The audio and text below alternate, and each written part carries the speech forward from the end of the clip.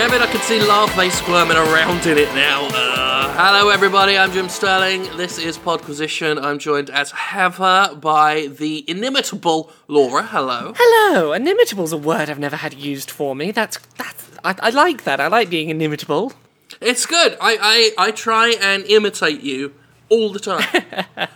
Yes, I try all the time, and I fail. I try and imitate you, I try and imitate I try and imitate everybody.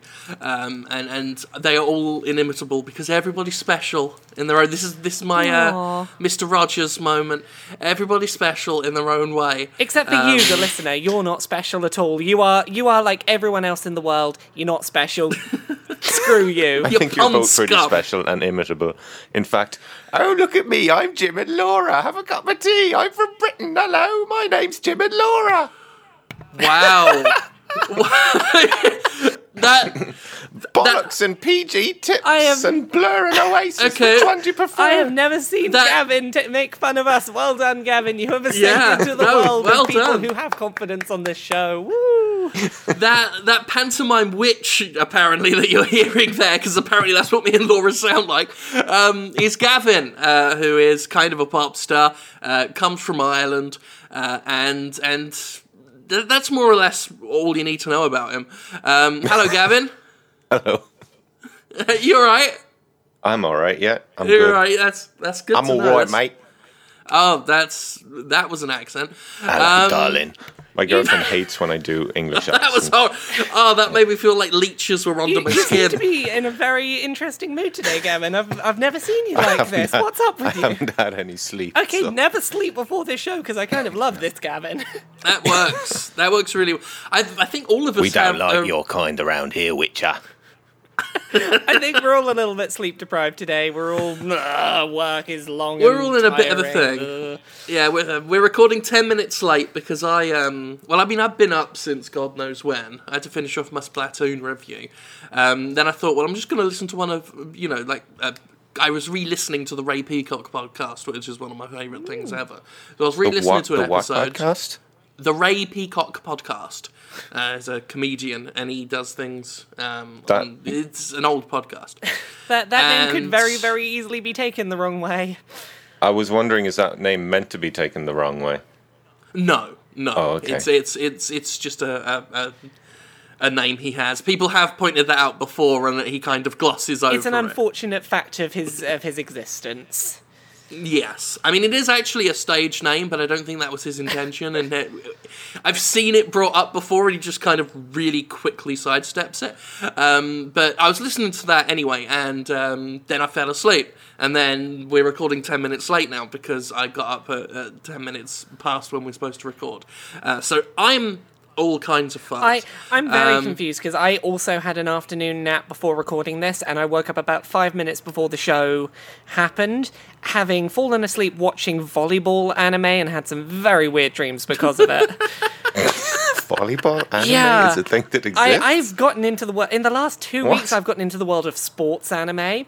So first, I got introduced to an anime called Free, which is about a high school swimming club. And now I've heard about that. I'm now I've heard watching about Haikyuu, which is an anime about volleyball, and it's basically softcore porn, isn't it? Kind of, but also it's like the swimming suits are just an excuse to get like the boobs out and stuff. Well, no, right? these are all male cast ones. Yeah, the swimming. I've seen clips of the swimming one, and it is very I would call it remarkably gay. Yes, it is. All of the sports anime are just homoeroticism everywhere, and I kind of love it for that. And not unpleasant at all.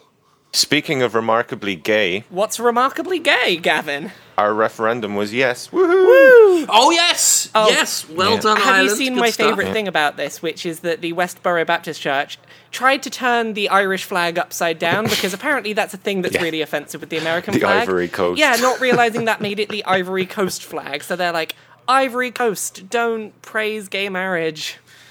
I was saying on Twitter, having the Westboro guys angry with you over that, it's like having an angry house elf nipping at your heels when you've just defeated Voldemort.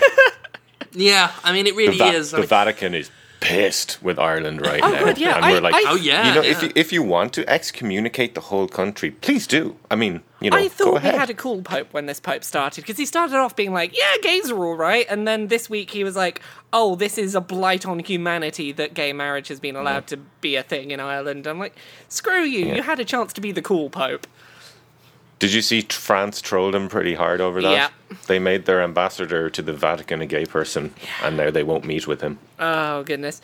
Yeah, homosexuality is... Anyway. Woo! Politics. It's good, but you've got to watch it now, because this is the slippery slope, Gavin. Like, gay marriage has been allowed. Pretty soon you're all going to be joining anime swim teams. Next thing you know, Well, I'll be I was allowed to kind of marry worried the other I'll be night able to because- marry my ass-piss Link amiibo.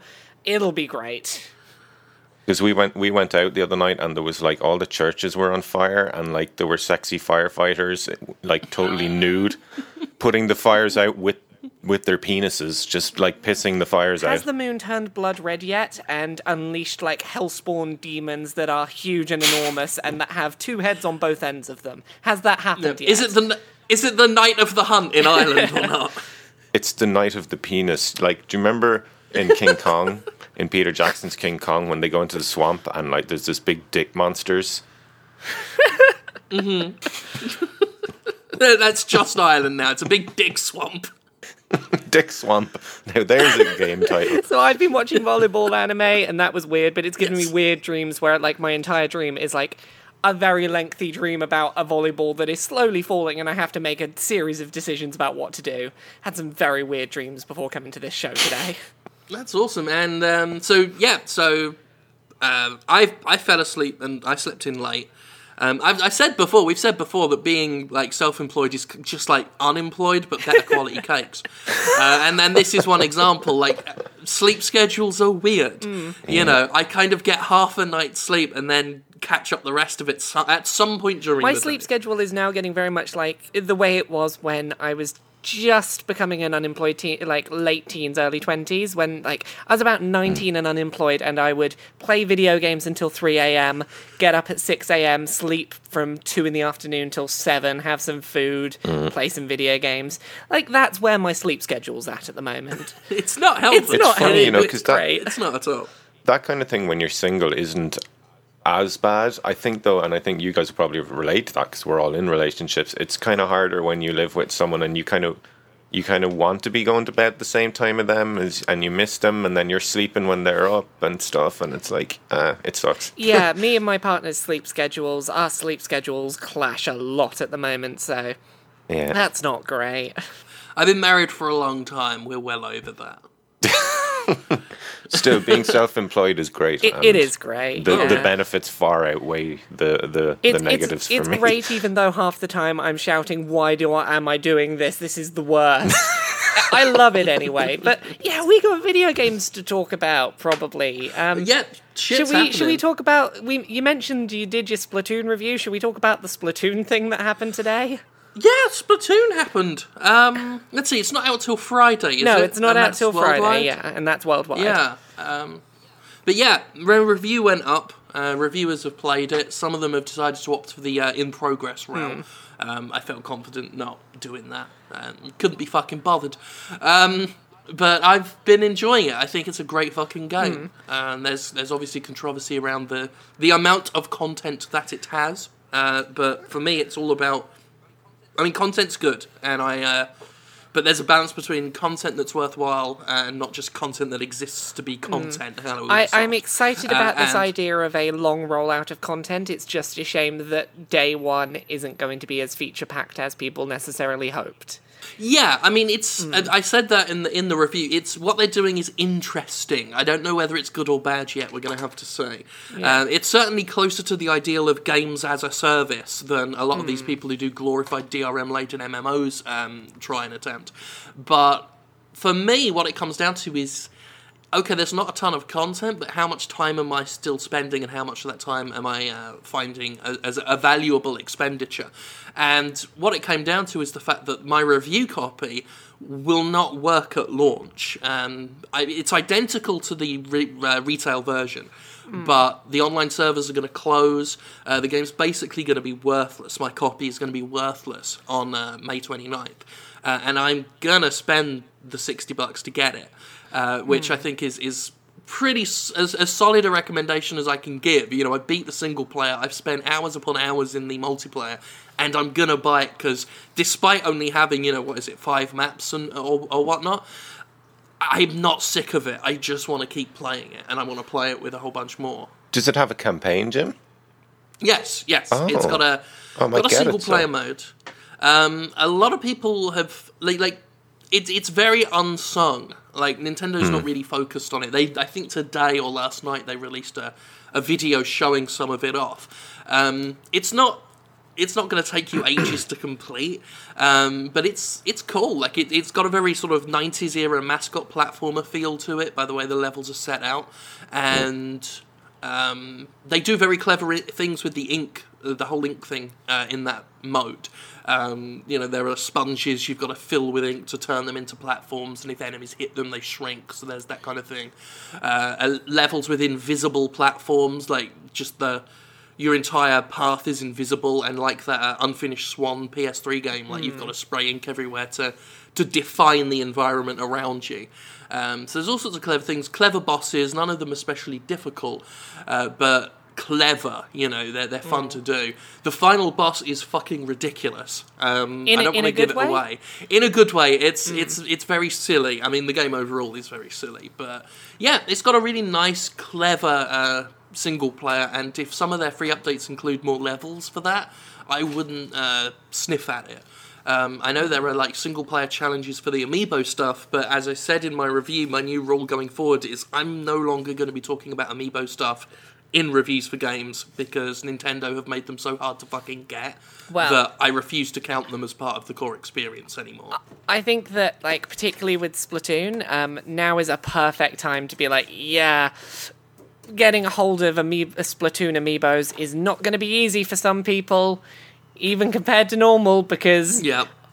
Yeah, should I mention the news story? Oh, sure, yeah. Yeah, if you're in Europe and you were hoping to pick up the limited edition of Splatoon that comes with the Inkling amiibo that can only be got with that limited edition bundled with the game, and you're in Europe, you're kind of screwed if you are hoping to get it at a physical retail shop, particularly in the UK, because a lorry containing the entire UK shipment for game got stolen. Fucking brilliant. And there was a mass email that went round. I've done a load of phone calls today. It basically seems that none of the UK only has one big dedicated games retail chain at the moment that deals in new copies of games, which is Game.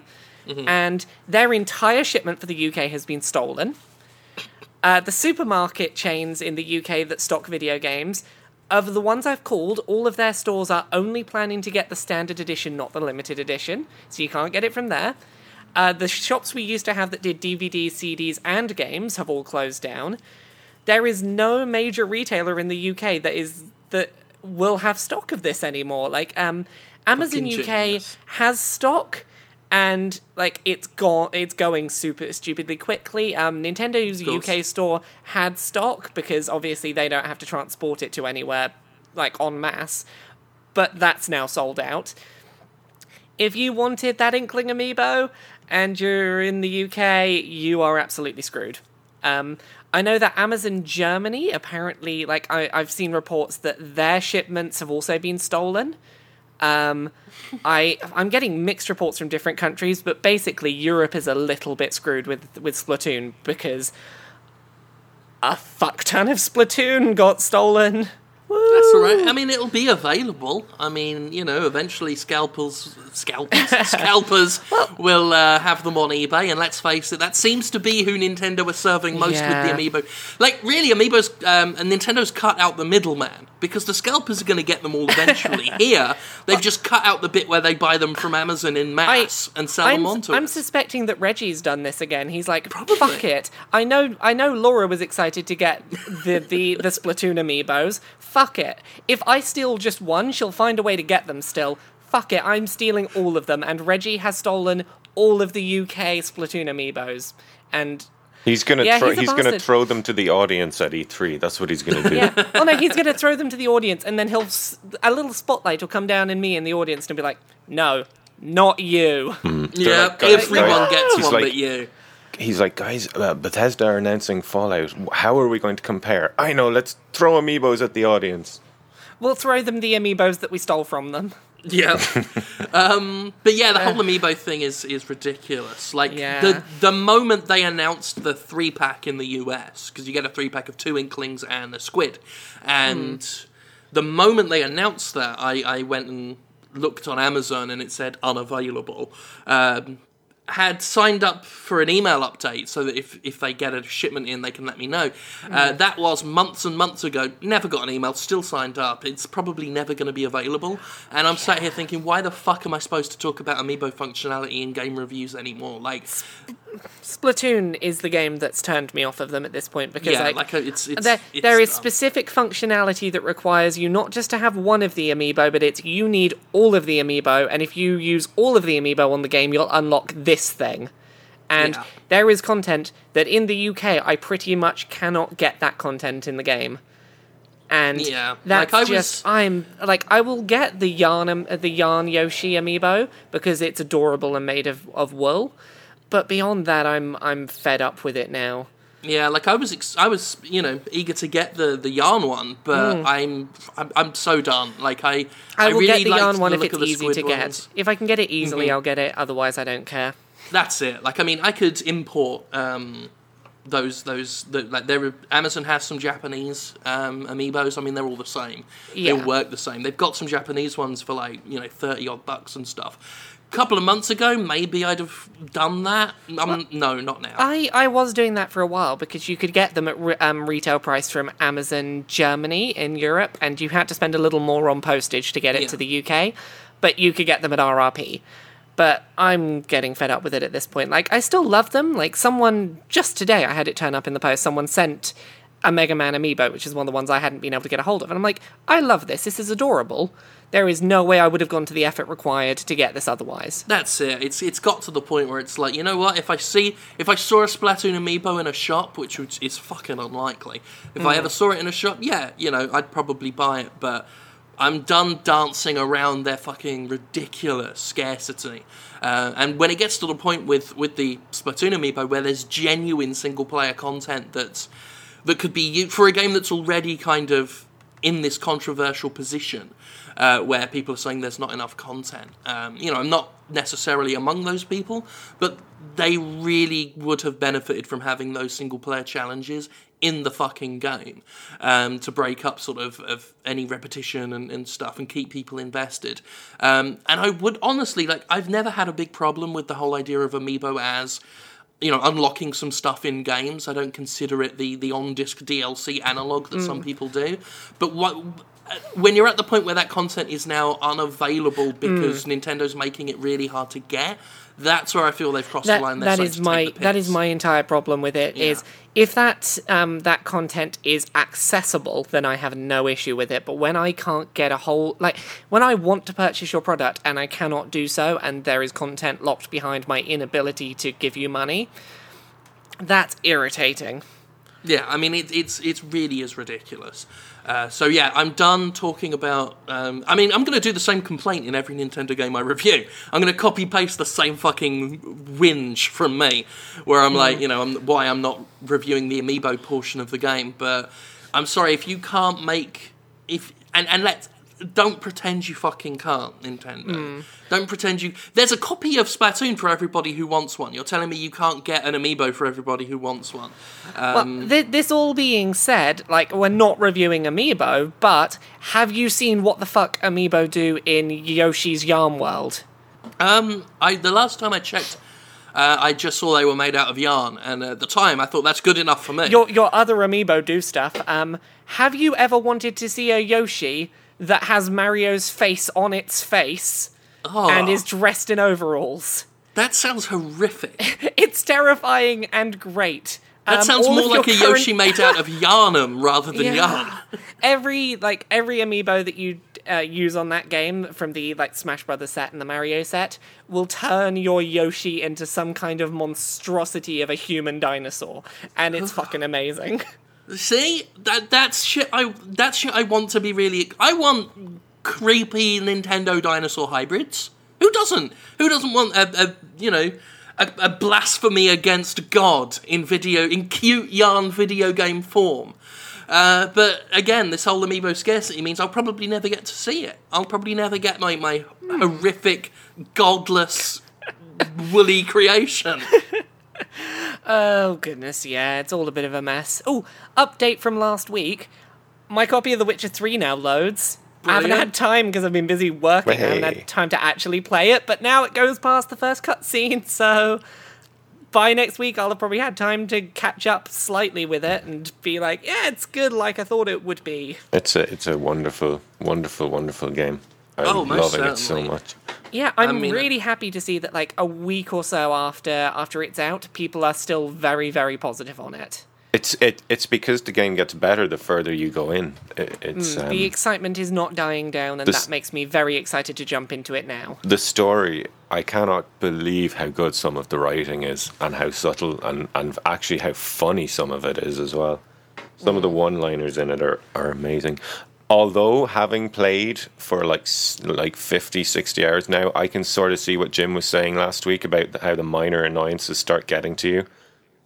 Like, there was a point yesterday where I can't remember what, I got stuck on some detritus on the ground while trying to fight and got killed, which was really fucking annoying, and then went back to the fight and I can't remember what it was. I was trying to run away, but it wouldn't let me, and I was trying to it was just some of the controls are a bit annoying at times. And the candles, because when Jim was telling me about the candles shit, I hadn't got to Novigrad yet. Holy fucking shit, the candles. Ignite. Yeah, it's awful. You're trying to loot boxes and he's he's lighting candles and you're like, I'm putting them next to signposts as well, which is I want to do one thing, why am I doing things to candles? The one that really snapped me was I was trying to open a treasure chest and there was a melted candle on top of the chest, and I'm like, you sons of bitches! You fucking wankers! Yeah. But yeah, I was actually playing more of it last night because even though I've sunk tons into it and reviewed it, I still, there's tons to do still. There's so many contracts I've got to do, so many fucking things that need doing. And I'd taken a break for a few days, and instantly I was yelling, "You fucking cunny! You fanny!" at Roach, as the horse just wouldn't fucking do what I was telling it to do. Did you guys see the thread on Reddit about who else wants to send Roach to the glue factory? Yes, you linked me to that. Another thing this game really, really needs is somewhere to store your items. Please patch that into the game, because your gear has to be upgraded. So you've got these special Witcher sets, but you have to cart them around with you all the time. And no one's been able to confirm yet whether or not leaving things in the game world is safe. So I think it'd be really cool to just have a chest. Even a chest. It would, yeah. Because I spent a long time with the game thinking, you know what, I'm going to keep every trophy that I get from a monster to remember them always. Yeah. Yeah, a couple of hours in and I'm like, right, no, Wyvern Head, sell it. Yeah. Griffin Head, sell it. Foglet, sell it. Which kind of sucks, because part of the appeal of RPGs is having somewhere to put all your cool shit you've collected and admire it. And pretend you've achieved something with your life. Yeah. But But yeah, like even the Witcher gear, it's like I had to choose what I want. Like I had the cat gear, the feline set, and that's such a cool then looking set. I got the bear set. And I'm playing very defensively, so I went bear set, and I'm like, I can't keep all of this shit, so I ended up dismantling all of my feline stuff. If I ever want it again, you can rebuild it, but I'm like, gotta commit, can't just carry all this Witcher gear around, because you just don't have the room for it.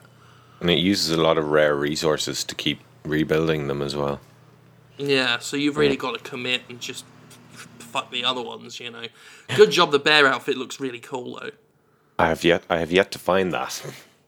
It's actually, funnily enough, like it's the heavy set, and it's higher level, if I remember correctly, like higher quest level than the cat gear. Way easier. Like finding that cat gear, I went the wrong way around trying to find the cave that's inset in the cliff, and I went down the cliff way, and I had so many death drops until I found the actual easy way to do it. Oh my god, going through the goddamn underwater bits to find the griffin upgrades. Oh god, the swimming in this game. I don't know. I still, like 60 hours in, I don't know how to work the swimming. He keeps changing direction, and I'm like, what are you doing? I was actually roaring at the fucking screen because I was in the ship, I had collected the gear, and my breath was running out, and I was trying to get out of the ship, and I couldn't do it. I'm like, what are you doing, Garrett? You fucking idiot, move! Well, yeah, I mean, that's the problem is if you try and change the camera angle, it seems to make him stop and then try and realign himself somewhere else. Yeah. That's the big problem. Like, I found the best way to swim is to just guess. It's to just hold down the button, because he'll just send himself to the bottom of the river every time you swim. And I'm like, you know what? I'm not going to try and find out where I am. I'm not going to try and work out my surroundings. I'm just going to guess, which has worked out surprisingly well so far. I feel very sad that I've not had a chance to play that yet, but so far, like my week, I was like, well, if I can't play The Witcher, I'm gonna look through the internet and see what weird sex games I can find to talk about this week. I did find another weird game on itch.io. It's called Lovesick. It is a 2-player game in which you play a husband and wife on their wedding night. Laura, if you ever have your own podcast where you like exclusively review these kind of games, there is your name for that podcast. Lovesick. Oh goodness, yeah. But so you're playing this couple on their wedding night, and they've had bad shrimp, and both of them are unwell. And so is this a metaphor, or did they actually eat bad shrimp? No, they actually ate bad shrimp, and okay. they're both sat on opposite sides of one toilet, and they are projectile vomiting. And you have to get as much of the projectile vomit into the toilet as you can, and whoever gets the most in the toilet rather than anywhere else wins. But equally, you can battle each other in the sky there is a separate button that will stop you vomiting, but will start you flying around the room, powered by a stream of projectile diarrhea. So you can either fly across the room with a jetpack of shit, or spray uncontrollable waves of vomit out your mouth, and you are trying to get as much vomit as possible in this one tiny toilet. It's a local multiplayer game, and it's kind of hilarious, if a little bit resource intensive. It's a very minimal art style game, but just the number of things they're trying to have flying around the screen is a bit resource intensive. And it's a wonderful experience of, everyone's oh man, I'm way too sleepy today. It's a wonderful recreation of the real indication of true love that people get the first time they're sick together. If you love the other person after this experience, you're probably going to stay together forever. Yeah, exactly. If you've been together at the point when one of you flew across the room because of the strength of their projectile shit, you're probably going to be together forever. Speaking about projectile shit. Segue. Woo. Digital Homicide have a new game out on Steam. Was it good and amazing and there were no problems with it? Am I supposed to know who Digital Homicide is? You know the bit where you said amazing, Laura? That bit counts. Gavin, I'll tell you a little bit about Digital Homicide. My most popular Jimquisition on my YouTube channel is called The Slaughtering Grounds. Okay. Steam Meltdown story. Yeah, it's those guys. These are the guys who, I say guys, it's clearly just one one idiot masquerading as a studio. But yes, this is the famous developer who... I say developer, that's putting it way too kindly. This is the content creator. That's when you call someone a content creator, because content they are purchaser, creating... really. They are putting some product out. They're not creating anything. Yeah, they're a content reseller. What he does is he buys assets from the Steam Unity store, then cobbles them together to make a game. Now, I've been covering their stuff for a while, obviously, ever since I did Slaughtering Grounds, and they hit me with a DMCA takedown and threw a tantrum and coined the phrase Jim fucking Sterling son. They've been a goldmine of stuff. Now, I'd almost feel bad about the amount of hassle they get now, if not for obviously the fact that they fucked with my job and the place where I earn money and everything. And also the fact that they can't leave it alone. Because only recently they bought the Fat Ogre Unity asset and mangled its arm to try and mimic my Russian roulette pose that I have on my YouTube channel, and made a Steam trading card out of it. So it's like, they're clearly still salty over everything. So I thought, well, you know what, fuck it, let's review, let's play Temper Tantrum, and see if it's a piece of shit. It is a piece of shit. Obviously it is. What they did is they bought 3 different asset packs from 3 different developers on the Unity asset store, mangled it together in this horrible game where you just run around breaking shit. And it's called Temper Tantrum, which is a very ironic name given them. And the really interesting bit is what they've done is, on the Steam forum, they have the general discussions forum, like pretty much every Steam game gets. They made their own one as well. There's a sub-forum called the Happy Fun Hug Club, which is where they dump every single bit of criticism, Not just the insults, but the actual criticism. All of it goes in there, along with any thread that mentions me. Now, what's really fun is the General Discussions Forum has 23 threads. The Happy Fun Hug Club has 75 threads, including ones that they've sarcastically pinned, because this is one of those guys that do that kind of thing. The pinned threads are waiting for that meltdown, with in the subject of it says, "Yeah, boy, do it, do it." The other pinned one is, "I made a thread alerting you to motion sickness in the game and you deleted my post." The other pinned one is, "Why you shouldn't support this game." Other threads include why you're being thrown around so much. They're trying to explain why Jim Sterling and Angry Joe is having a go at them. There's a sarcastic Jim Sterling doesn't know a good game when he sees one, and they start talking about how it's brilliant art and everything. The fact that they're pinning these, it feels like it's showing a weird type of self-awareness, which makes this so much weirder. Like, the fact that they are aware of this critique and that they are proudly making it prominent in the place where they're hiding things, that's such a weird situation. Well, it's this kind of... I've seen it before. It's this impotent attempt to show that it doesn't bother you. It's like, we're so not bothered by the criticism, we're going to pin it and pretend we're laughing at it. Like, I've watched threads, like there was a 91 post thread or something somewhere in that forum where Digital Homicide just kept responding, and at the end of every single post was like, haha, this is so funny, I'm not even worried about it, I'm not bothered, this is going to be my last post here, see you later, it's been fun. 2 posts later he's back, doing the same thing. It reads like the Joker having just come out of the toxic pole and is mind-breaking. But yeah, like, it's what's really interesting is he's put legitimate criticism in here as well. Like, the game, I don't get motion sickness, but the game makes you ill. Like, it made me ill because the camera swings so wildly. So we got this guy who did a thread called Motion Sickness. I tend to get some motion sickness with some game cameras. This game needs to have a warning attached. I looked at the game for no more than 4 minutes, threw up, been dizzy for over an hour now. Legitimate complaint, Motion sickness is a thing, and in-game cameras can have an issue. I believe that's one of the reasons why Total Biscuit talks about field of view in his game so much. And that can affect me, like, ever since I started going, like, properly covering PC games.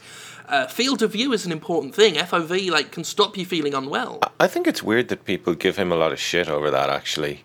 And how they say that, like, it's really boring, and it's like, hang on, this is exactly why I watch his videos, because he tells me the shit I need to know about the games. Well, it's the people who are saying it's really boring are people who it's never been a problem for. Yeah. And as such, it's like, well, it doesn't affect me, so why are you talking about it? Yeah. I mean, eye problems are a big issue. I mean, I've only recently, in the past few years, sort of understood that I needed glasses, and dealing with migraines and stuff over the years. And some games, especially some of these games that come on Steam that are just really badly optimized and have no FOV and have really awful frame rates, or do like head bob is head what bob, fucking does it to me, man. Any game that has head bob in it that doesn't have an option to turn it off, I want to come to your house and puke on you for making that game.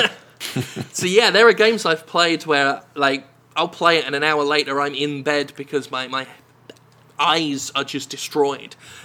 So this person made what I felt was a very legitimate complaint. Digital Homicide's response was more or less, what do you want me to do about it?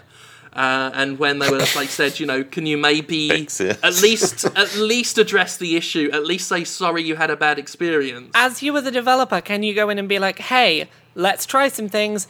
Does this make things any better for you? Have you had any success with field of view sliders? Would that maybe help? Is there anything we can do? Yeah, exactly. Is there anything we can work on in this game to do some development to improve the piece of software we're putting out? I mean, let's face it, Digital Homicide doesn't know how to develop games. There's no way they can fix it. But the person did come back with, like, well, what you should have done about the issue is at least say, sorry you had a bad experience, that's too bad. Unfortunately, we can't change the camera at this point, but we're sorry this happened. Something like that. Show a little professional courtesy. Digital Homicide comes back with, I asked you what you would like me to do in this thread right after you posted, you never responded. Instead, you just continue to post random false information. I would imagine leave a bad review about the camera, and sorry about your condition. So that was his response to that. If anything, this just says more about Steam. Yeah, I mean, it always comes back to... you're always going to get people like this, and the problem is that Steam are giving them the platform. Yeah, this feels like the kind of developers that if you came to them saying, hey, I can't play your game because you haven't done some stuff to do with color blindness that is making the game unplayable for me, are there any options to do any recolors on anything? They'd be like, yeah, and that would be their entire response. They throw you a post in the Happy Fun Hug Club and just sarcastically, I mean, here... They were people giving them suggestions about, migraine issues and motion sickness. People actually came in and gave them genuine advice of how to stop it. Have the camera controllable by the player, show it from a top-down perspective. And they said, nice suggestions. Unfortunately, we won't be making any changes to the way the character is controlled. Thanks for your input. Sorry for your inconvenience. That was it. Like, that's a really scary noise. That is pretty much how I imagine they sound, though. So yeah, they've been going around doing all that. The one thread, I can't remember the exact... I've been linking to it on Twitter because I've just been reading this. Every day I go into this thread and just read it and I just go, oh, what a day! What a lovely day! In sheer excitement at the things I'm seeing. But among their other claims is that what they're doing, buying Unity assets and reselling them, is no different than an episode of the Gymquisition. They said, can you please name any original content in the Gymquisition apart from all of his narrative and what he's saying?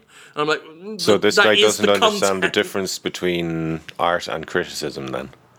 Yeah, well, he doesn't understand the difference between content and a shit. Well, even then, it's a case of like, hey, here's the difference. If you took those Unity assets, used them as your base, but then created something unique and added that into the experience, then that would be more comparable. But no, you are just cobbling them together and bringing nothing of your own to the table. Even if it was something not unique but good. Yes. Yeah.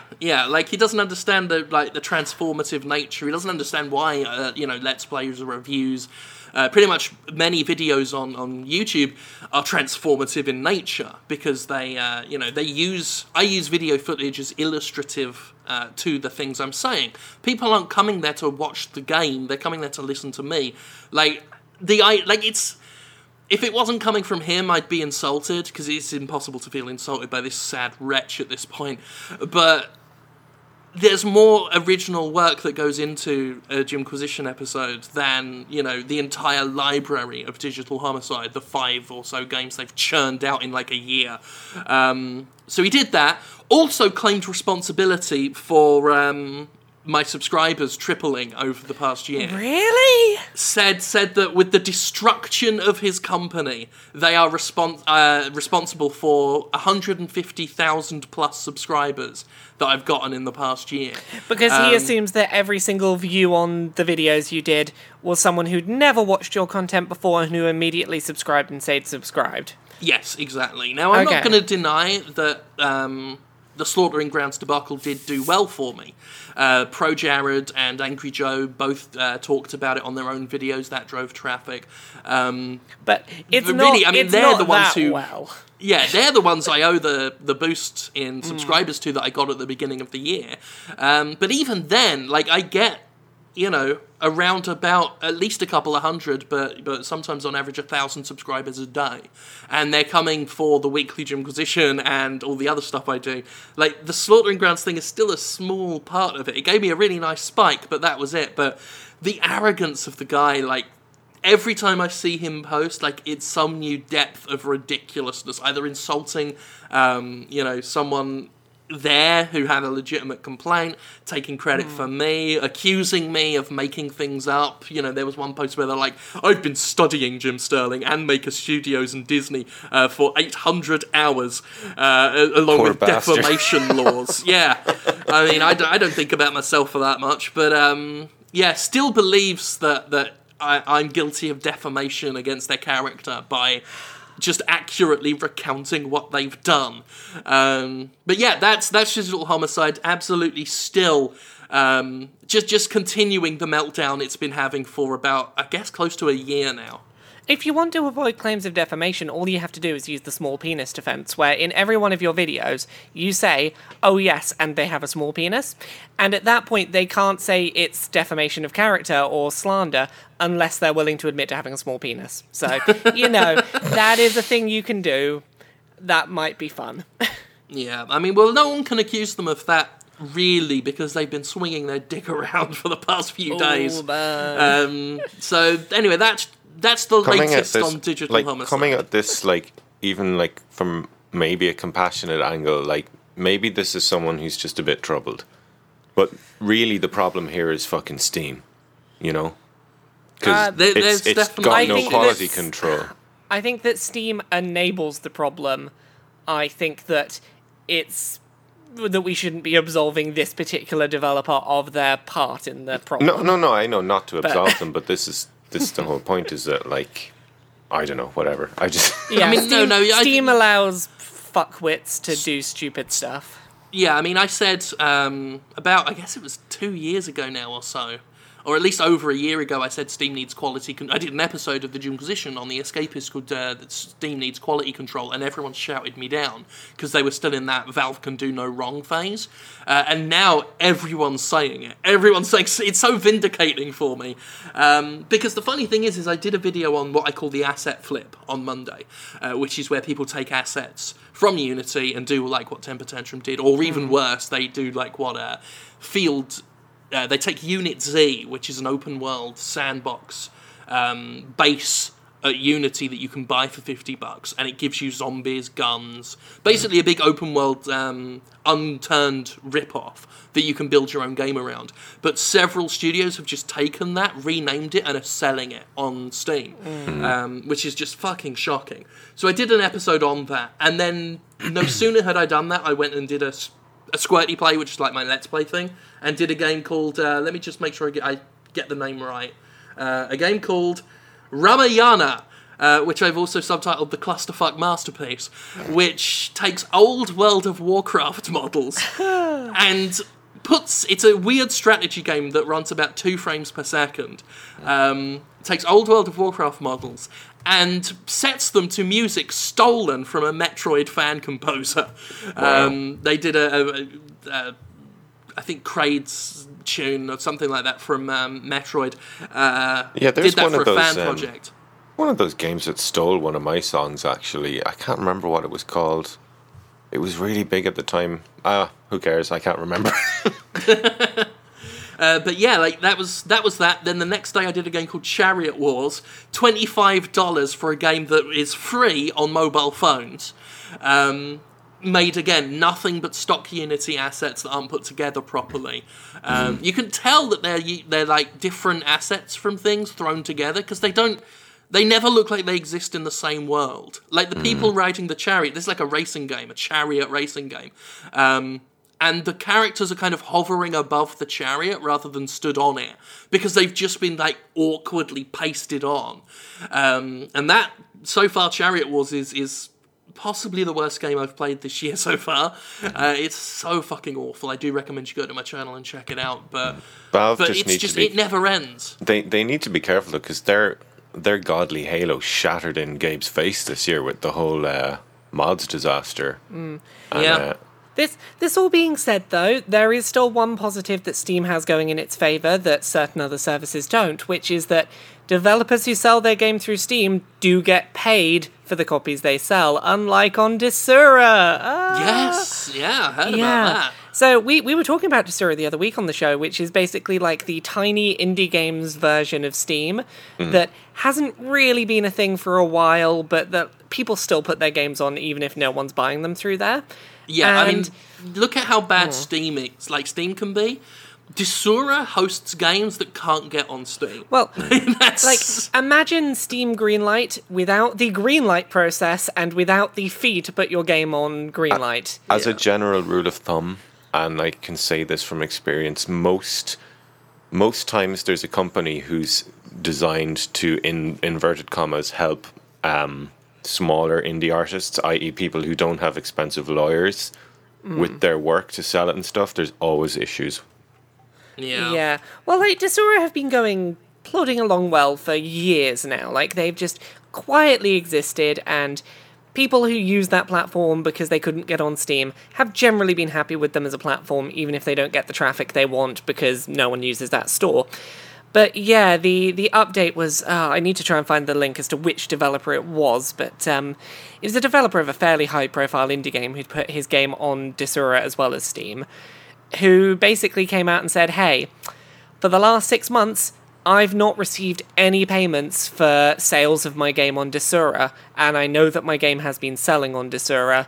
What's going on? I've been asking behind the scenes and getting no answers. What the fuck's going on? That's messed up. Desura put out a public response after this, which was, hey, so our CEO's been in hospital for the last 2 days. There's issues in the pipeline. We will pay all invoices for the last 6 months where we've not paid anyone. We moved from one ownership company to another.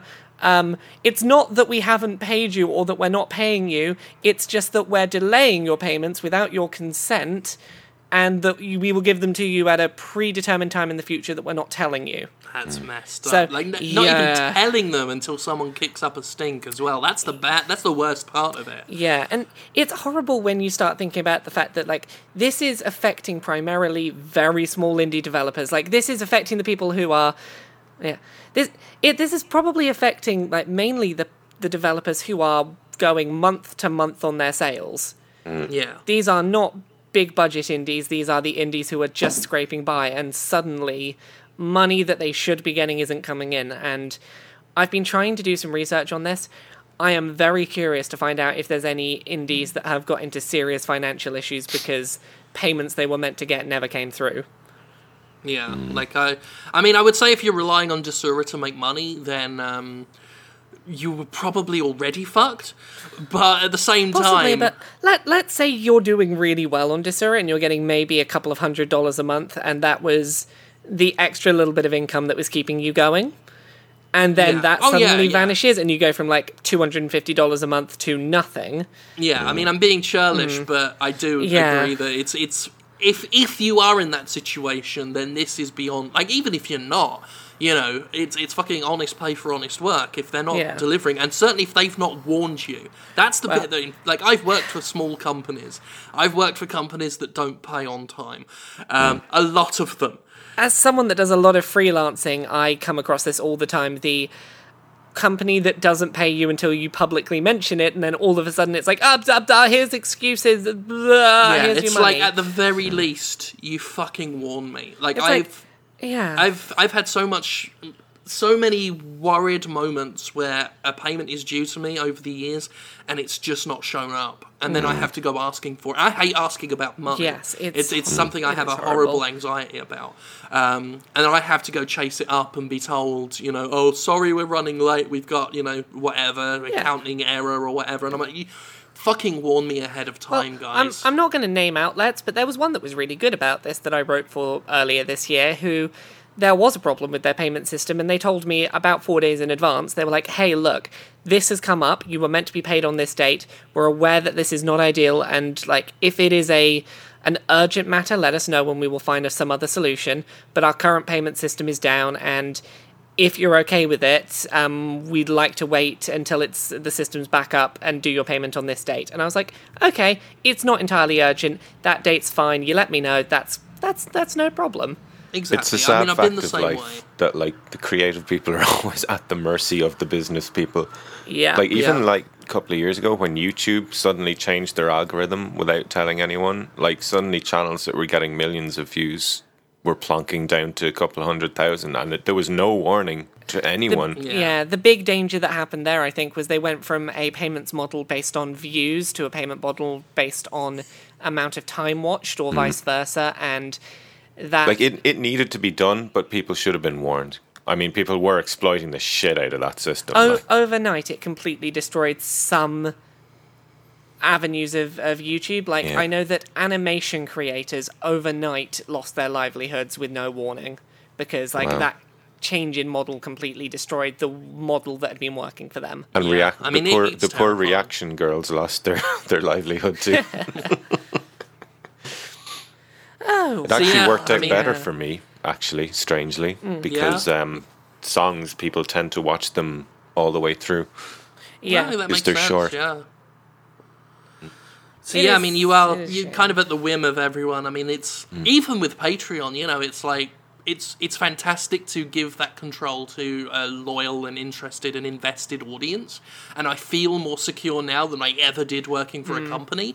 But even then, Patreon could go belly up tomorrow, and you'd be fucking thrown to the wind. You have stuff like when what was it called, the tax thing that was going on in Europe. VATMOS, where suddenly it's like, okay, every person that is considered a customer has to individually give 2 forms of proof of address, which Patreon wouldn't handle collecting for us. And you have to recollect those 2 bits of proof of address every single time they make a Patreon donation, in order to then calculate their individual tax for their country and keep receipts every month for every backer you have, in order to show that you paid the correct tax for the country they live in. Wow. And thankfully... Didn't they change the tax laws this year? They changed the tax laws, and thankfully also Patreon said, look, if things don't change, we will... eventually they said, we'll step in and we will handle that information. But overnight, Patreon could have just completely collapsed as a viable path for me, because the amount of paperwork required to manage that would have eaten up my time so much that as a small content creator, that would no longer have been a viable use of my time. I mean, that's what I will say for my experiences with Patreon and the way I see how Kickstarter and Indiegogo operate. These are at least companies that, at least until someone tries to buy them, so far really are putting their creators first and really are caring for them and trying to not make things as tumultuous as possible as other avenues do. So fingers crossed it stays that way. Especially things like Patreon, where clearly their whole onus is you put the creators first. This is about the creation of your art, your criticism, whatever it is you're doing. So, hopefully that holds true. It's certainly the most secure I've ever felt. And it is a shame that the traditionally secure routes, you'd think having a 9-to-5 job would be the most secure thing, but unfortunately these days it isn't true. Not, no. Especially in our industry, there's no job security at all, and it is ironic that the riskiest move I've ever made is also the safest. It is kind of fucked up that way, but that's that. The industry is a weird thing. We all got very serious there for a bit. Yes. They like it when we do that sometimes. Yeah. They do like it. Should I lighten things up a bit again? Because I've got weird food to eat this episode. Oh, yes. Let's move on to the strange. I'm really curious as to that first thing you noticed. Okay, so the first thing that I have to eat this week, I went to MCM, which is the UK's big, like, London-based Comic-Con this week, and the big thing I did is I had a little bit of a budget aside to be like, right, let's find the weirdest convention food I can find to bring home to eat on the show. And the first thing I found was Marmite chocolate. Yeah, I'm terrified of this idea. Yeah, apparently, like, this is not there is, in Australia, I think, Cadbury's have started doing an official Vegemite flavoured chocolate that someone is posting out some to me, but I've yet to try. But this is from a weird off-brand seller that was selling it on one of the art dealer tables. The brand is Armite, like O-U-R-Mite. Ew. Yeast extract milk chocolate that is chocolate with caramel, like hard caramel chunks in it that have been flavoured as Marmite. Why? Just why? So, That's the dog-headed crow of fucking candy right there. It is the... I would never eat this if I didn't do a weird internet show where people keep asking me why haven't you eaten something on the show recently. So, without further ado, fuck it. Oh. Oh. That says it all. It tastes like dog food smells. You know dry dog food? The smell of dry dog food. Mm. It tastes like that smell.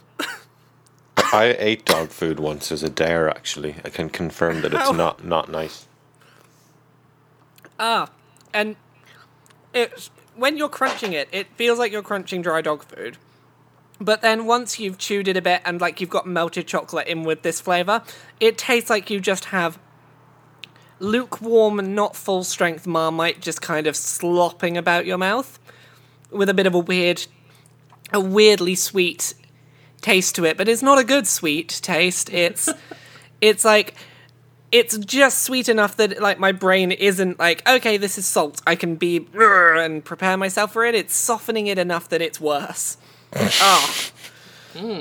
That is dog food chocolate. Fuck. Dog food chocolate. That tastes like fucking dog food. So, not a recommendation then?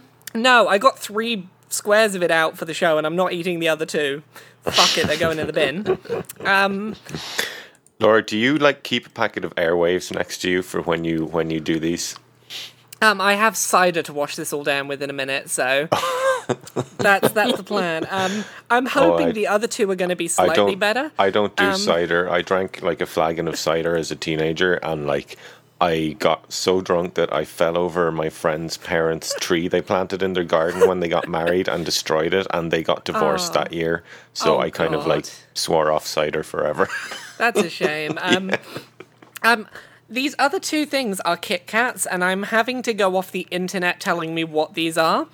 So the first one is apparently purple potato Kit Kat, and it has a weird pile of purple slop on the packet. Like, it looks kind of like someone piled varying sizes of onion rings, or maybe mashed potato, but it's purple. The Kit Kat itself is purple. I'm hoping it's going to be better than dog food chocolate. Okay. That doesn't taste like potato. It's white chocolate that tastes kind of like rose. So that's okay. That's all right. That's okay. That's a much better palate cleanser than fucking dog food chocolate.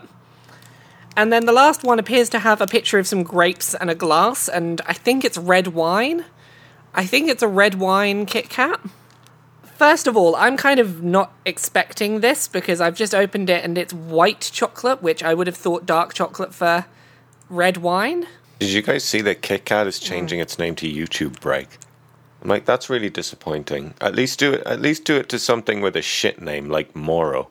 They're not changing all of them. Like, some of them are going to be going to have YouTube Break on them, but others will be like Coffee Break, Crossword Break, Podcast Break. They have But are they going to put it back to Kit Kat eventually, right? Oh, yeah. This is like a 2-week thing or something. Sweet. But God, I hate UK. I hate things like that. Remind me why I hate UK advertising campaigns so much. They make me cringe when I remember them. I remember when they changed the name of Cocoa Puffs temporarily just to cause an outrage. And then it was like the monkey was like, phone in if you want to change it back to Cocoa Puffs instead of chocolate cocks or whatever it is we fucking called it. And making kids fucking phone up. It's like the word pack for DLCs. Whenever I see the word pack, it just, I don't know, there's an irrational growling dog hatred I get. I'm like, pack. So I've had my weird, what I thought was red wine Kit Kat. It's white chocolate that tastes really nice, actually. It tastes like the purple grape Fanta that you can get in America, but as a Kit Kat. And that's actually really nice. So, yeah, the 2 Kit Kats, I'm glad I left them till last, but fuck it. Marmite chocolate tastes like fucking dog food. And so I have a whole large bar of this to get through now, so I'm going to have to... No, I'm going to give this to unexpected people. Also, Tilly, in the background, Tilly, you're going to eat some dog food chocolate later, okay? No? Oh, she's excited. Okay. Awesome. So that's the food bit. That's the food bit. Excellent. We've got some pretty good questions this week, actually. Yeah. Why can't you ask these good questions every week, guys? I know. I put some questions in the chat. I'm like, you know what? We got good ones this week. Here's with one I'm going to give over to the two of you, because this definitely doesn't apply to me. Who hates the sound of their own recorded voice the most? And I cannot answer that because I'm very vain and I like my voice. I don't hate it anymore, but fun story. The entire reason I started podcasting is because I hated the sound of my own voice, and I wanted to, A, get more used to the sound of my own voice, and B, give myself an excuse to have to listen to my voice every week and to, improve the things in my voice that I disliked. And week by week, it was my go-to example of okay, I can hear how my voice sounds different to how it did last week. I don't hate my voice as much as I used to. I think, doesn't everyone hate their own voice the first time they hear it? Because it sounds so different when it's reverberating inside your skull. Probably. If anyone out there wants to hear how much my voice has changed in the last 2 years, go look up the Indie Haven podcast, episode 1. My voice is so much lower in that show. My voice is so low, I'm just like, oh god, I do not like that voice. But it is, but yeah, I mean, let's see, when did I first do a podcast with you? I can't remember. It must have been 2 years or so ago. It was one of the category video games, I think it might have been. Yeah, and I always liked your voice for podcasts and stuff, which is, again, part of the reason, apart from the fact that, I like you both, part of the reason I wanted you on here was because I always thought you had this awesome podcast voice. So, yeah, always been a fan of it, but I do remember that story you saying about how you got into it because you didn't like the sound of it initially, and I don't think anyone can accuse you of that now. I love my voice now. 6 podcasts a week. It's currently at 9 a week. It wouldn't want to be a problem, would it? No, at this point I'm like, you know what, fuck it, I love the sound of my own voice. Universe, listen to me forever. But I was very much the same way. I hated I hated all audiovisual content that I did. I preferred writing, and I was very much sort of, I'm a writer and I will always write. And hated hearing my voice, hated seeing myself on camera, hated being in front of a camera, which obviously now is just this complete irony of where we're at now. In fact, when I first started the Cumsock, I didn't have to do it in front of a camera, but it got to the point where I was so happy about it, and so I was so happy at being recognised at PAX, it was like, I'm going to do the intros and outros now just so that people know what I look like so they can say hello at PAX. I am still the same about video. I hate having my face on video, and I know I need to get past that because that is becoming a really big requirement for a lot of the main sites. If you want to work for one of the big sites, it is a big hiring condition they look for. I despise being on camera as well. I hate it. You pick up you notice all of your awkward tics and mannerisms and twitches, and you're like, God, is it really that visible when I do that? Yeah. This being said, though, apparently I post enough selfies that the internet recognises me anyway, because while I was at MCM this weekend, I kept getting recognised and people wanting selfies with me. Nice. I will say, whoever you are, 8-year-old child out there who said, I listen to the Podquisition, I love it, is it okay if my mum takes a photo of us together? Fuck you, you're too young to listen to this fucking show. Go watch the fucking Teletubbies or goddamn Brum. Go watch Tinky Winky and go watch... I don't know. Watch fucking Bill and Ben, the fucking Flower Pot Men. Why the fuck are you listening to my fucking bollocks? Jim's voice just went up 2 octaves there. I had to very awkwardly, try and explain the Podquisition to this mother in a way that did not make it sound like I was destroying her child's life. Oh, that is... So, I mean, well done, I think his name 8-year-old. was Toby, I think it was. I'm like, fuck, you are about 8. Don't listen to this show. I mean, Toby, if you're listening, right, you're very, very welcome. I'm sorry. You're going to be in a couple of years from now, let's say, 20 odd years from now, you're probably going to be drinking in a bar somewhere, wondering where it all went wrong. This is where it all went wrong. Toby, this is where it all went wrong. Sorry. Have flashbacks to this moment where I tell you this is where it all went wrong. That said, I'm glad you enjoy it. Thank you for being a fan. But I'm sorry that I'm ruining your life. Yeah, there are better life lessons in Brum. Jim sounds like a mix between Tim Smith and Timmy Mallet. So you could just change Timquisition to Timquisition and go around to Ubisoft hitting them with a big Big pink foam hammer. Yeah. Well, no, that is a weird thing I'm not quite getting used to. The whole people recognize my face at cons now. That's It's weird. awesome. Yeah. Have you been recognized in the street ever? That is I the got best. recognized. The fucking most best. outside of gaming place I've been recognized was a McDonald's. And I was the person who was serving me behind the counter. This was just after I'd written an article about Boscom RPG for Kotaku. And the person serving me was like, this is going to sound really weird if this isn't you, but did you just write something for Kotaku recently? And I'm like, yeah, I did. So weird. It's cool. I love when that happens. I'm a little bit daunted by it still. I'm starting to reach that level where there's a risk of it happening outside of gaming cons. I think I spoke about it a few weeks back where I was walking through a Target, there's a local department store out here, and a guy working there walked past and stopped and said, doing what they normally do, do you need help finding anything? You finding everything okay? Then just looked at me and squinted and went, Jim Sterling, holy shit. And then walked off smiling. I'm known by name by the people who run the gaming store near me because I didn't realize this, but I walked in just after I'd started writing for Destructoid, and they were like, "Oh, hi, it's Laura. How's the Destructoid job going?" And I was like, "Who are you?" We're all so wonderful and famous. We're very well known and stuff. It happens with my wife. Ends up making friends with a lot of people who have heard of me. And so that's interesting. As they, I get invited to things and then they're like, oh. So that's fun. So everyone just remember, we're all very famous and important, so you've got to be nice to us. Yeah, and tell us that we're be great. nice to us because we're famous and stuff. And if you're 8, Don't I'm listen sorry. to us. Do Or not just, listen to us if you're 8. if you're 8, remember this moment because this is the moment I personally am apologizing to you, listener, who is 8 years old, for ruining your life. Yes, I mean, I'll tell you what, right? I will owe you money. The money that you could have earned going to college or whatever, but you dropped out. I will owe that money to you. Obviously, by the time they're grown up, I'll be fucking dead. But don't tell them that.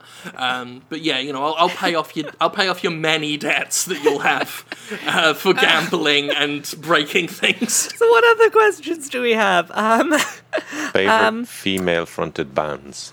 Oh, favorite female-fronted bands. I'm gonna go with the obvious ones: Nightwish and Kate Bush. Even though Kate Bush isn't really a band, but she's my fave.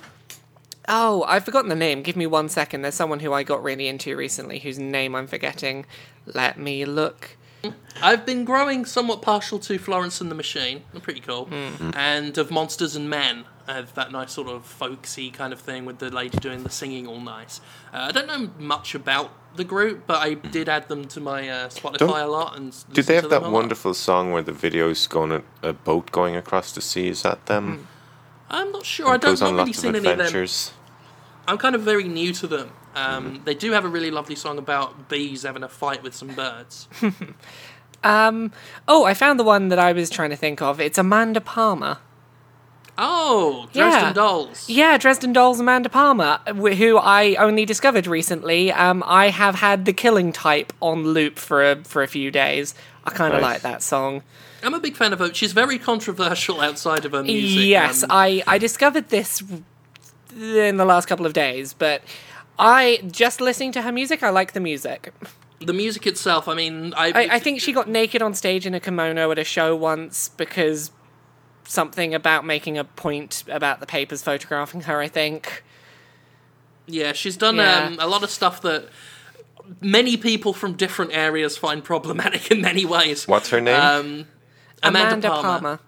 But as a musician, I mean, I've been a big listener of the Dresden Dolls for Yeah. years. My wife introduced me to them. She's a huge fan, and I'm a big fan of their songs. I like Necessary Evil and what's the other one I like? There's another one I really like. I can't quite remember the name of it. Dirty Business. That's it. I like that one. I'm pulling up my iTunes quickly to be like, right, what artists do I have that I can bring up? It's Little Talks is the name of that song, by the way, and yes, it Yeah. is Monsters and Men, and that's a fantastic little song. I love That it. is a good song as well. Yeah. There's a very small artist who I really like called Emma Hallows, who I found her because she did a song that was inspired by The Last of Us, that was called Ellie's Song, which I thought was absolutely fantastic, and I've been listening to her stuff for a while. She does some really, really good, just like music with an acoustic guitar. In a similar vein to... She's a bit more sort of like, a bit more directly about plots of games than Gavin is, but not hugely. Like, you could listen to her music and not realise it's trying to sing about a game.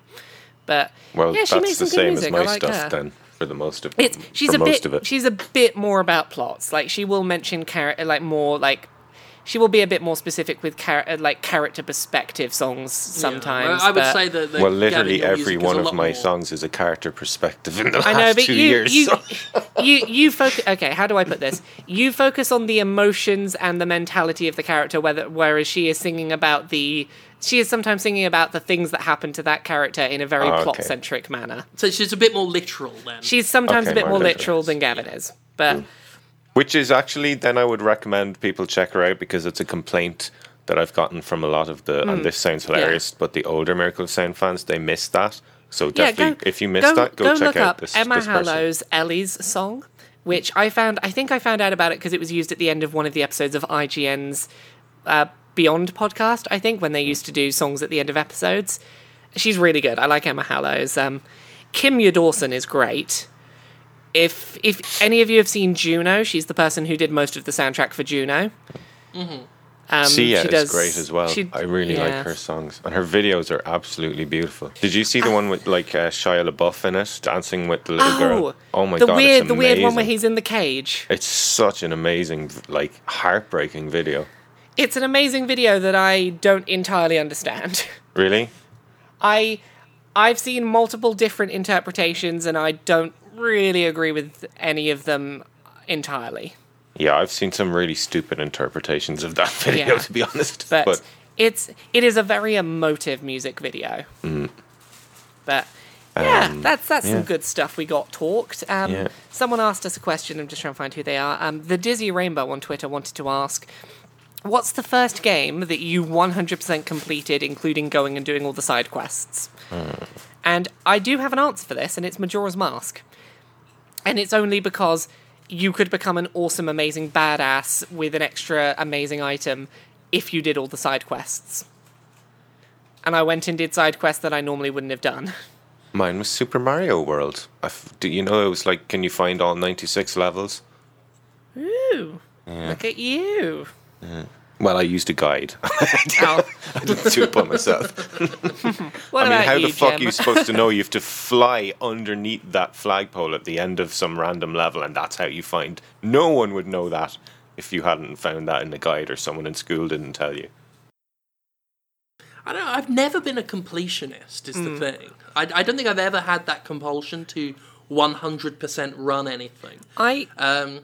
I mean, the closest would be like maybe Dynasty Warriors games, but even then, I don't think I've ever gotten every single final level weapon for all like 50 to 100 characters. You know? Yeah, is there games that you guys have like all the achievements for? The only two I can think of are Call of Duty 4 and Oblivion. None of them. Like, the only time when I complete 100% a game is when there is something specific that I want as a reward for doing so. Yeah. Like, if it gives me an in-game, like, gameplay reward for having 100%ed it, that's when it becomes worth my time. Because achievements are just worthless. Like, they're completely and They are, worthless. but the Fierce Deity Mask in Majora's Mask is not worthless. Because there is nothing more amazing than going into that final fight and just walking all over the final boss, being like, nope. Oblivion, I think a lot of people 100% of that, because you literally just got your achievements in that game for reaching the top of the guilds.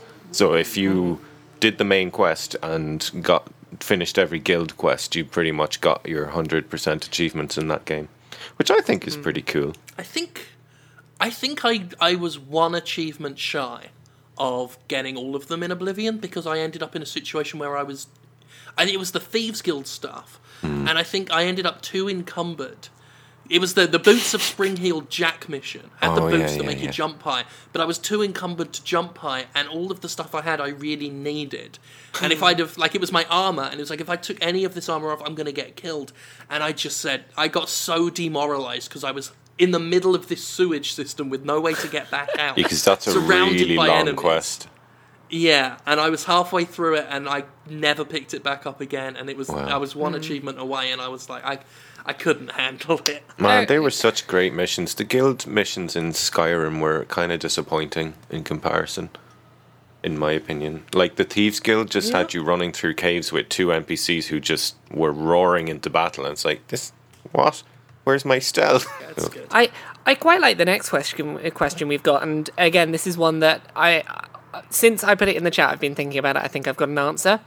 At Sacklaw on Twitter wants to know, The Witcher's beard growth has me wondering, what lovely but useless feature would you like in games? So here's my answer. Dynamic erections. You're playing as a male character, just out of nowhere, they're just going to get an awkward boner. And they can't have conversations with kids. They don't want to go into shops. It's just like, I'm just going to go farm monsters for a bit. I'll be back. I just want the game to react to just like, yep, he's got a no reason boner. Or what would even be really nice is if, you know, like when a character is dressed in some ridiculous scanty, like low-cut uniform, if your male avatar could just like not stop staring at the boobs. In the same, because Silent Hill did that thing where the character would look automatically at things nearby to give you a clue. So it's not hard to do. You couple that with dynamic erections. Link in Wind Waker did the same. I just want to put these tech together, and it's like, I can't stop looking at those boobs and my character has an erection. That's the game I'd want it for as well. Yeah. I want the next Legend of Zelda to have dynamic erections. It's like, what's her name in Witcher 3? Kira? And she has this, like, top that's beyond low cut, and I'm just looking at Geralt going, how are you not looking at them? Like, seriously. I mean, she clearly wants them to be seen. He's very polite. Because he's Geralt. He's very polite. Because he's very polite, but he's also very patient, because he's in a Witcher game. He's like, I'll probably see him eventually. Oh, bit of news that's probably worth bringing up that I think is really interesting. I've just seen pop into my news inbox. A Sony executive has just referred to the PlayStation Vita as a legacy platform, which means don't expect it at E3. Yeah, it means they're done with it. Vita's dead. That was confirmed ages ago anyway. They gave up. It was, but they've now referred to it in the camp of like, hey, systems that we no longer support, including the Vita. So, I mean, they were more or less doing that anyway. They more or less confirmed that they're leaving it up to fucking third-party developers to continue supporting it. They've dropped it like a dead duck, and if they announce a new handheld at E3, I'm gonna be... I just don't know if I can give a shit anymore. I don't think they will, because I think they know that everyone doesn't give a shit about it anymore. Maybe. I mean, hopefully they've given up, because I don't think it's fair, because they make really good fucking handhelds that are worth buying at the time, and then just drop it in favour of something new, like, a very short while later. And I don't think it's fair to fucking people who'd go out and buy that stuff. Agreed. I'm just having a quick look, see if we've got any more questions. I'm delving into the terrifying cesspit that is the Gymquisition unofficial Facebook group. Oh dear. Questions in there are slightly less predictable in tone than the Twitter ones sometimes, but let's see what we can dredge up. Here, I'm going to make up a question and answer it. What is your opinions on platform-exclusive content for particular games? And my opinion on it is fuck that in its face. Yes, you're very annoyed about the Batman Arkham Knight stuff, aren't you? I'm just annoyed about that in general. Platform exclusivity fucking sucks. Yeah. I mean, that seems to be it cheapens. It so much cheapens the fucking art of the game. What are you getting locked out of in Batman? Because I don't even know. It's the principle, and it's how much it fucking cheapens the art. Ugh, I can't even begin to describe how Warner Brothers we're revolting about, a practice it is. Warner Brothers Interactive has no respect for art. I mean, I actually did an article this past week about the new Mad Max game they're bringing out with a cast of all-American fucking characters. Yeah. And one bad Australian accent they're using for Mad Max, which they only did because fans really outcried about it. And it's like, just the lack of respect for the setting and the legacy and the characters and voice actors in general, where they're that unimportant. Can you imagine, if I put out a song and said, but you only get the guitar solo if you buy it on iTunes? Yeah. I mean, it's fucking bullshit. It's such bullshit. It's happening more and more because it's not viable from a business standpoint anymore to make an entire game platform exclusive if you're third party. So they start portioning off this little DLC stuff, which is not much better, because you're just completely devalues the medium. It devalues the medium, absolutely, and it tells people on other systems, we don't give as much of a shit about you. I don't see how it's any less of a snob than just not putting the game on it altogether. Yeah. We've actually got some decent questions in the Gymquisition Facebook group for once that are really reasonable and calm questions. Oh. I'm kind of impressed. We've got a question from Nathaniel Azniata. I'm sorry if I butchered your name. What skills from your current jobs would you put on a resume if your current job fell apart and you had to go into an office job? I would actually not do that. I would just, shrivel up in a corner and die. Play along with the question. For whatever reason, the universe has forced you into applying for office jobs. Highly adept at condensing trivial, meaningless thoughts into 140 characters or less. When I see, honest, genuine answer, I would, at this stage in my career, I would probably put a lot of stuff down from my experience doing managerial work. I would we've all run our own businesses, so... Well, exactly. It's running my own business, experience with the paperwork, back-end stuff, experience running teams of other staff that are working under me, a lot of stuff to do with time and resource management skills. That's probably the stuff I'd put down if I were going into an office job. Yeah, I mean, that's pretty much the same for me. Management, working with teams, all the usual bloody blah that you've got to pretend that you're good at. Tech savviness, managing my own business. I would just do Jeremy from Peep customers. Show. I would do Jeremy from Peep Show and do Operation Unemployable Freak is in motion. My fiance's just sent me a Facebook message listening to us record this, and she said, special skills, dick and butt jokes. Yeah. Yeah, always important. There will be good workplace morale because of my constant dick and butt jokes. It'll be great. And then the other one we've got, I think, is quite interesting, because this is a question from Robert Adams. Why are podcast hosts always so self-derogatory when they refer to their own work when, as far as we can see, they create such good material? And I'm not. You're not. You're fine. You've got confidence. My work's fucking great. Buy it. For a lot of people, I know for myself, there is this wonderful thing that people refer to called imposter syndrome. And it is this wonderful fear that because this is such a competitive field to try and get into, and that I constantly am feeling like I am that I don't have the skills required to have got this job, that I am constantly fearful that any moment people are going to realise that I don't know what I'm doing and that I'm going to have this all pulled away from me. So I wonder, is that more common in young people who get where they're going quickly? Because I wonder if some, for me, my career didn't happen until I was 30. And I've been working on it for so long that for me at this Yeah. point, imposter syndrome just seems like an unthinkable idea to me. Possibly. Like, I know I have a lot of peers of my age group that are about my level in games press feel the same way, and it's this sort of... I think that there is, like, a lot of things to do with it being... It seems like a very impenetrable industry, and it's changing in such radical ways that we can't really predict how future changes are going to go, and then suddenly, like... While you're still trying to work out who you are as a person in your sort of early 20s, suddenly getting where everyone's trying to get to can feel very daunting and very like, oh, God, I don't deserve to be here. Why am I better than all the people that didn't get this job? Fuck, I'm going to get caught out. I think that's a lot of the problem. I mean, that's probably... I mean, I suffer from imposter syndrome a lot too. I have all sorts of general angsty issues and stuff that I work through. I mean, when it comes to podcasts, I do know it is...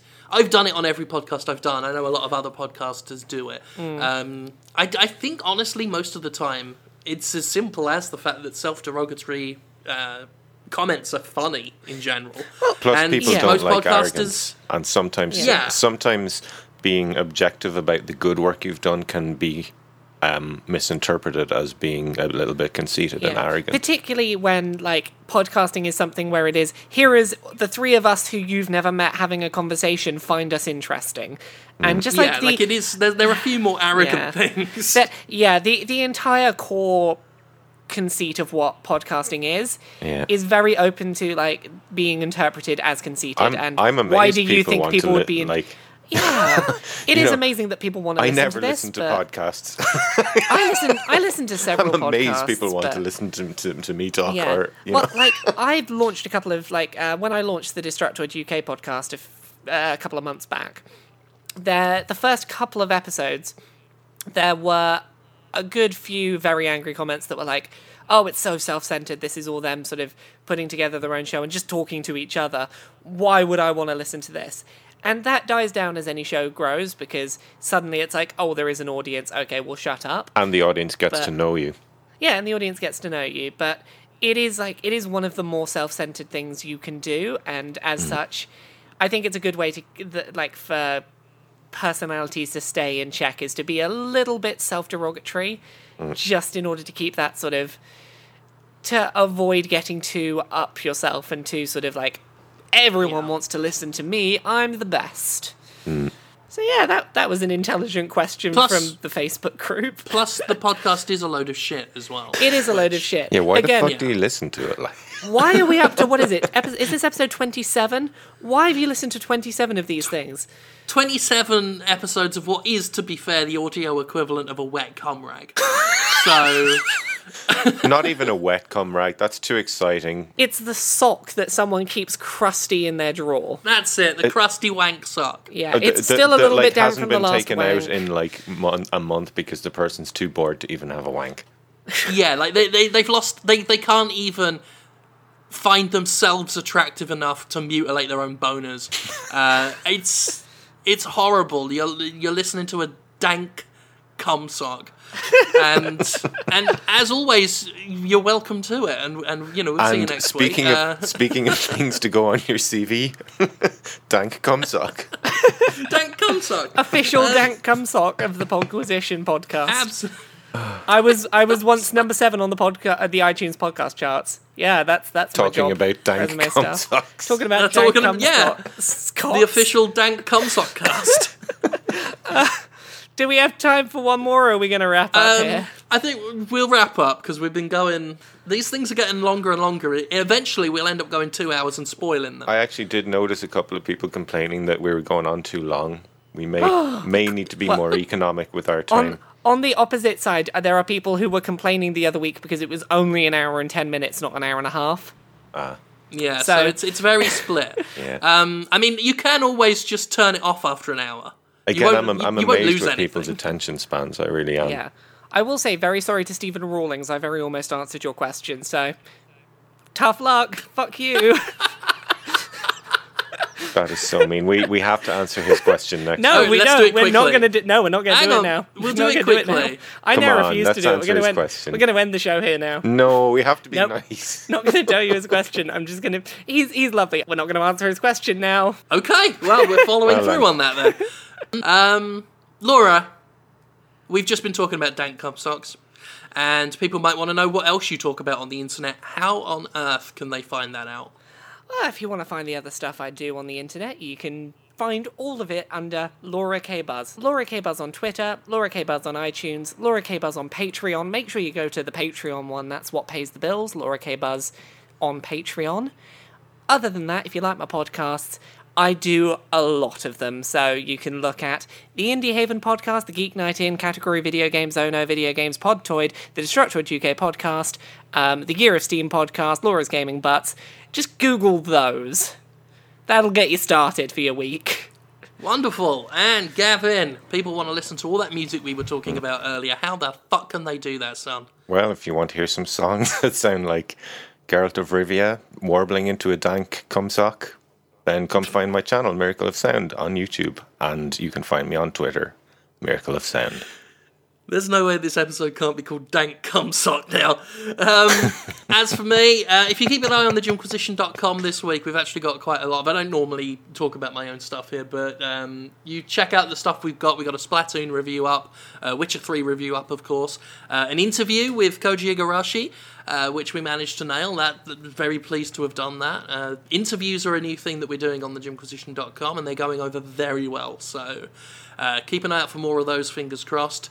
And that'll be that. Thank you, as always, for listening to the Dank Cumsock Hour with Jim, Laura, and Gavin. We will be back next week to fill your ears with our crusty, crusty love. Goodbye. Bye. Bye.